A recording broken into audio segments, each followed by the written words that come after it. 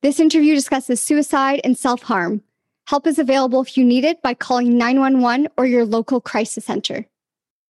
As the COVID-19 pandemic is rapidly evolving, the circumstances may have changed from the time this podcast was recorded and may not reflect the current environment.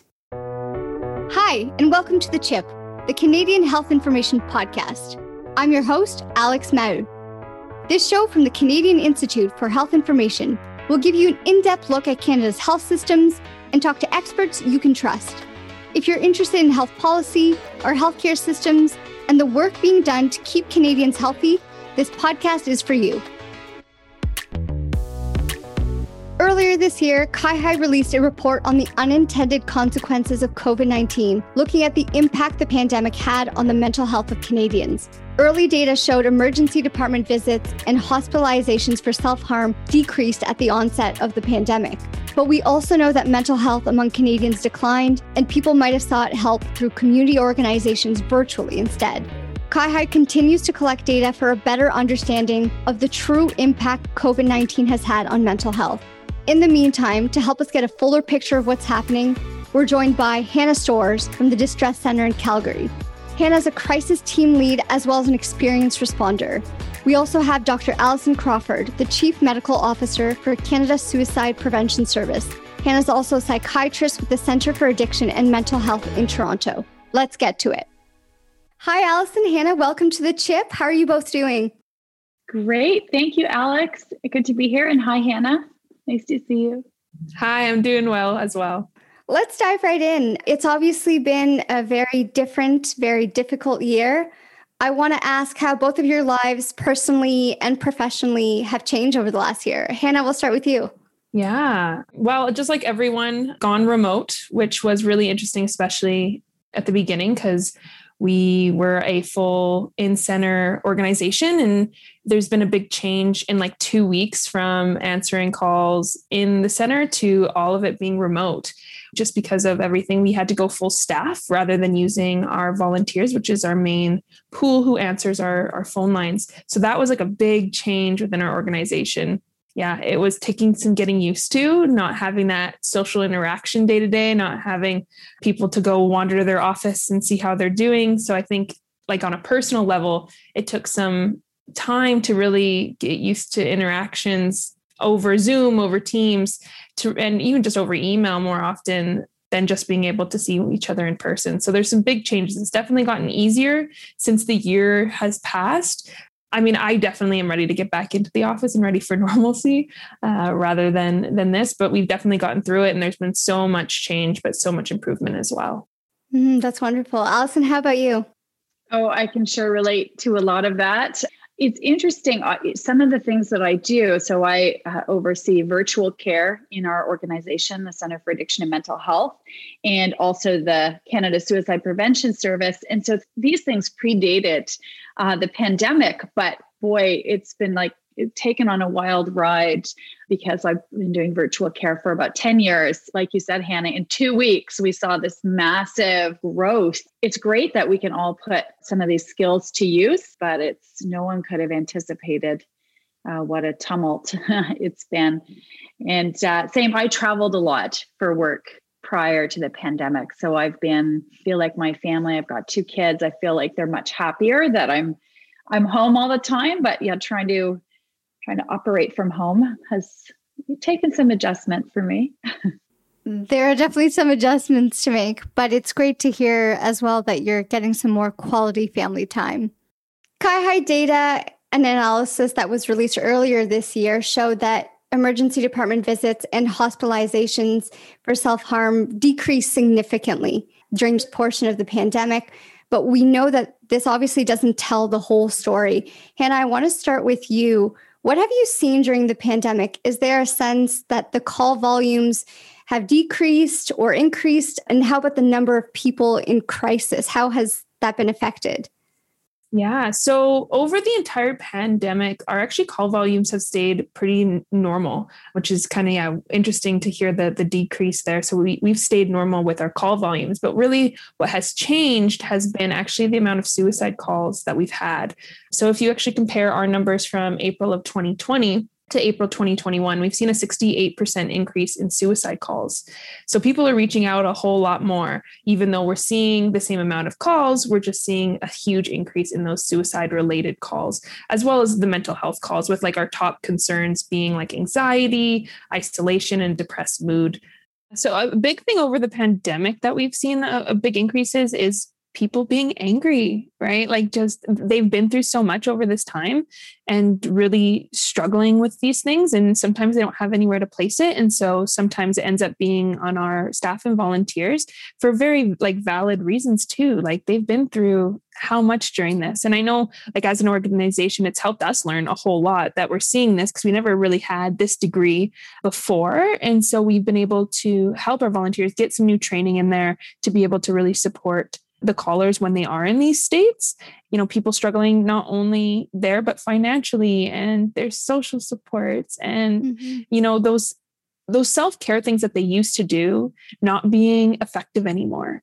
I think that's also, we know that people are having more, what they would term negative. Some of the surveys are showing negative emotions, but to be there and to be able to hear that and help people metabolize that, help people manage that is a really positive thing. And it's like we have someone we work with who talks about like stopping the emotional bleeding, that helping people to make sense of, I think for all of us, I can relate to that, like making sense of this. Who would have thought we'd be in a pandemic for almost 2 years? And it's a challenge unlike any we've seen. So I just can't imagine how difficult it is to process this yourself. And then in addition to that, having to help other people process this.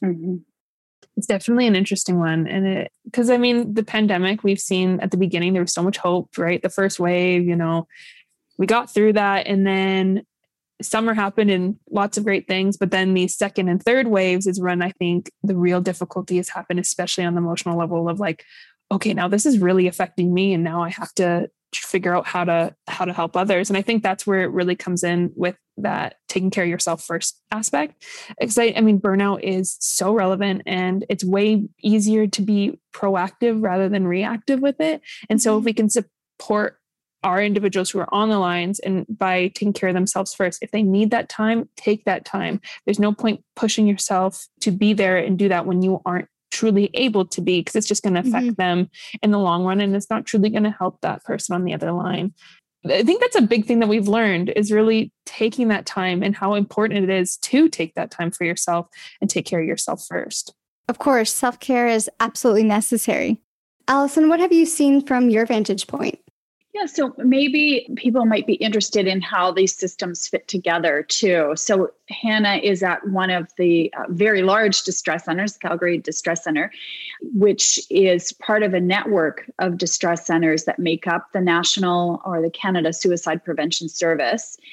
But the Canada Suicide Prevention Service obviously specializes in people who have suicidal thoughts or related distress. I think what we've seen mirrors what Hannah is saying, but because we focus on suicide-related distress, our call volumes have gone up. They've gone up about threefold.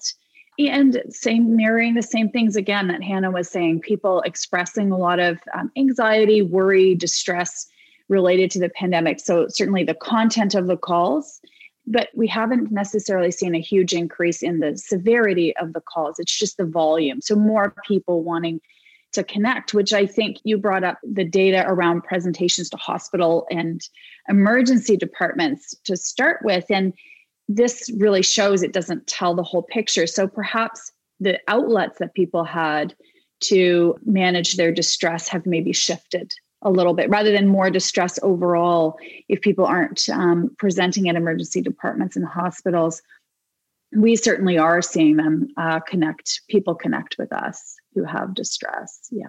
Right. So where people are seeking care is perhaps shifting. Hannah, I want to ask, what is it like to pick up a crisis call? How do you deal with issues over the phone? Yeah. So you never know what you're going to expect when you answer that phone, especially, being on a distress line specifically, it can vary from so many different things. And so you're kind of going into it just really open-minded to kind of figure out what's going on, what's their story, why are they calling in? And really, when it comes to kind of trying to handle someone's issues, really exploring those issues, a big thing that we really want to do, and is as simple as that, is just really listening. We're trying to support them on an individual level, really trying to normalize what they're going through. We're all going through such difficult things right now, regardless of what it is in the pandemic. And a lot of the times people just want to know what they're feeling and what they're experiencing is valid. And that's really kind of like the focus of what we have, even just like for our volunteers to go into.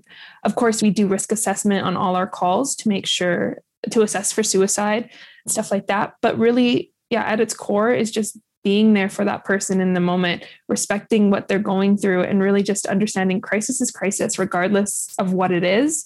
And we just want to be there for them in the moment. Mm-hmm. That's great to hear.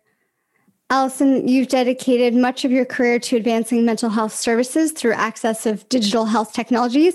You touched on it a little bit earlier in that maybe this has helped expedite some of that. How has the pandemic impacted the work you do? And has this exposed any gaps or opportunities that you might not have thought of previously? Oh, absolutely. I mean, I won't say that the gaps or the inequities that the pandemic has shown, that we weren't aware of them before, but I think it's really magnified them and increased that divide for a lot of people. So, for example, if people, now that our major health services, mental health services, a lot of that access was continued or sustained virtually during the pandemic. And if people didn't have, connectivity in their communities, or, access to internet data, access to technology, access to privacy, all of those things really then impacted their access to healthcare. So we know that's one way that having just larger social inequities become health inequities. We just see it live, occurring in real time during the pandemic. And that's happened in multiple ways. So that's virtual. It's also communities that were more at risk of contracting COVID, people who had to do frontline work that was less safe. We've seen so many inequities. I think virtual and digital health still have a lot of potential, like especially now that we're talking about population level distress. Like we're seeing the number of people who are distressed, not necessarily who have a mental health disorder or a psychiatric disorder, but just are distressed, need support.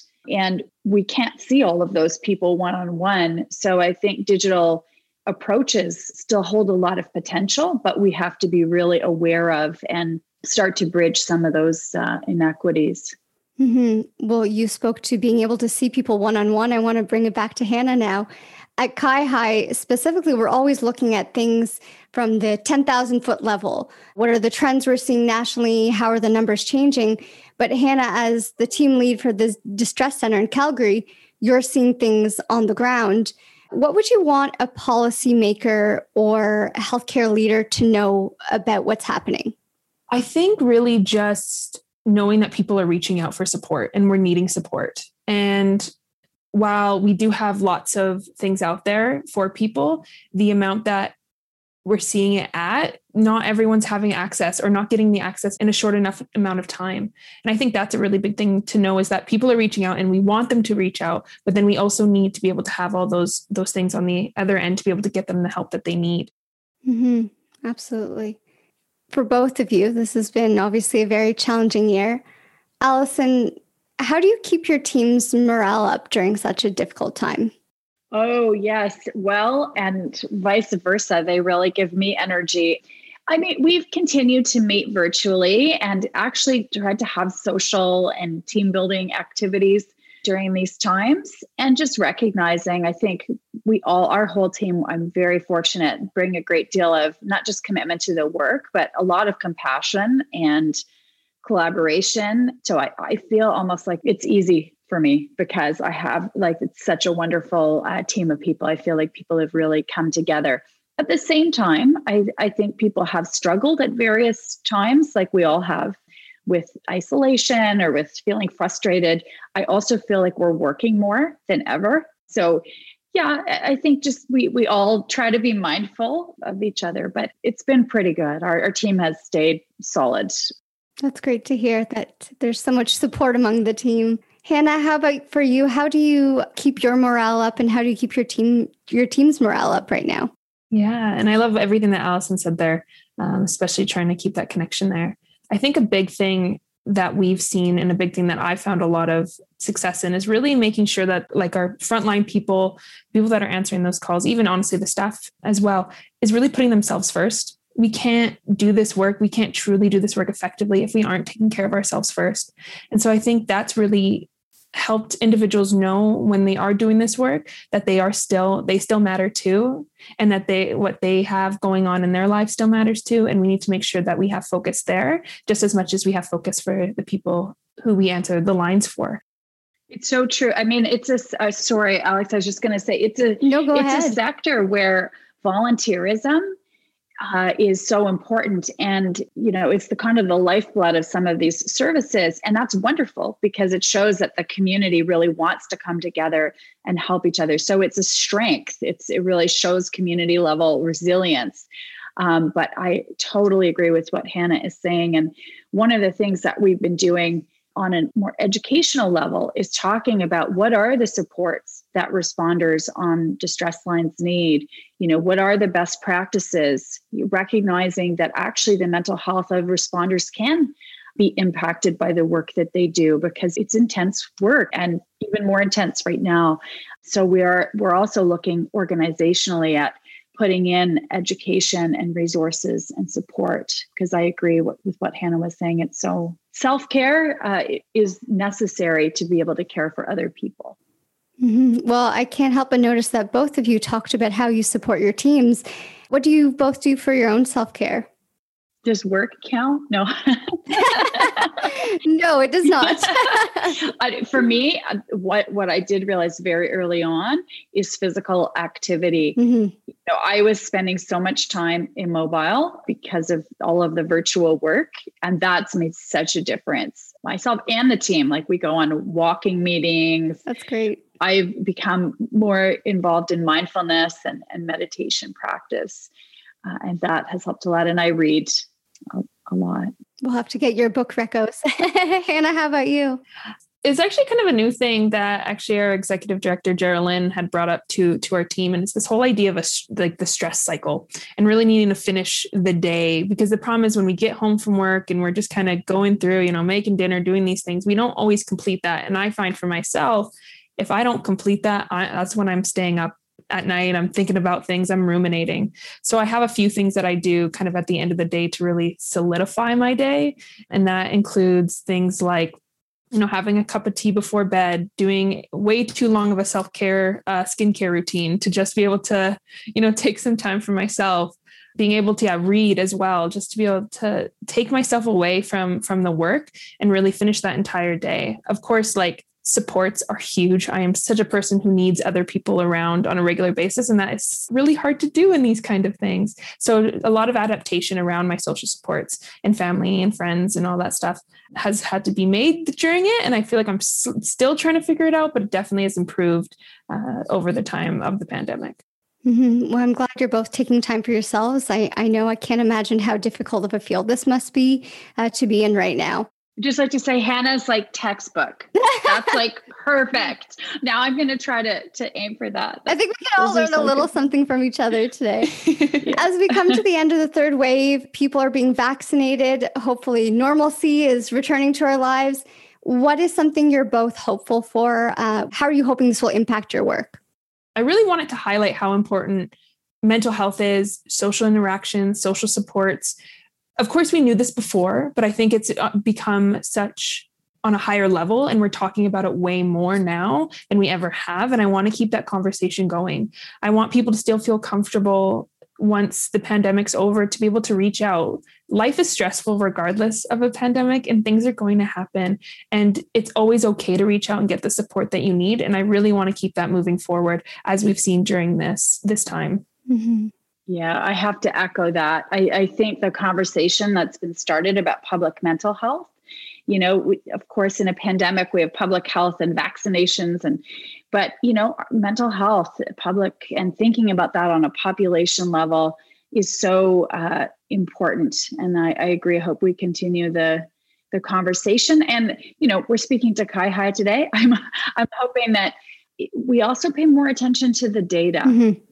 because there's a great article that Paul Kurdiak and Scott Payton just published in the Canadian Journal of Psychiatry, just talking about what do we need to do that planning? Because right now what we're doing is, okay, well, we have more calls on the distress centers. Oh, but this article says that there's no increase in suicide rates, when this article says, self-harm presentations in Emerge change. But we're very far from being able to plan our health system fully around data and like up to the moment data, and not just population level surveys, but where are people presenting? How are they presenting? And is the care that they're receiving effective?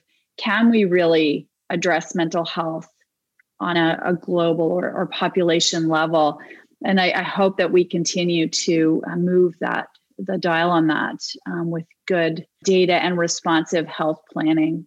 I know that's a bit dry, but I think it's super important. Absolutely. And I think it's important to have conversations like these to help put context behind that data as well. So thank you both for your strength, your courage, and helping us shed some light on such an important topic. I hope we talk to you soon. Thank you so much for having me. Thank you.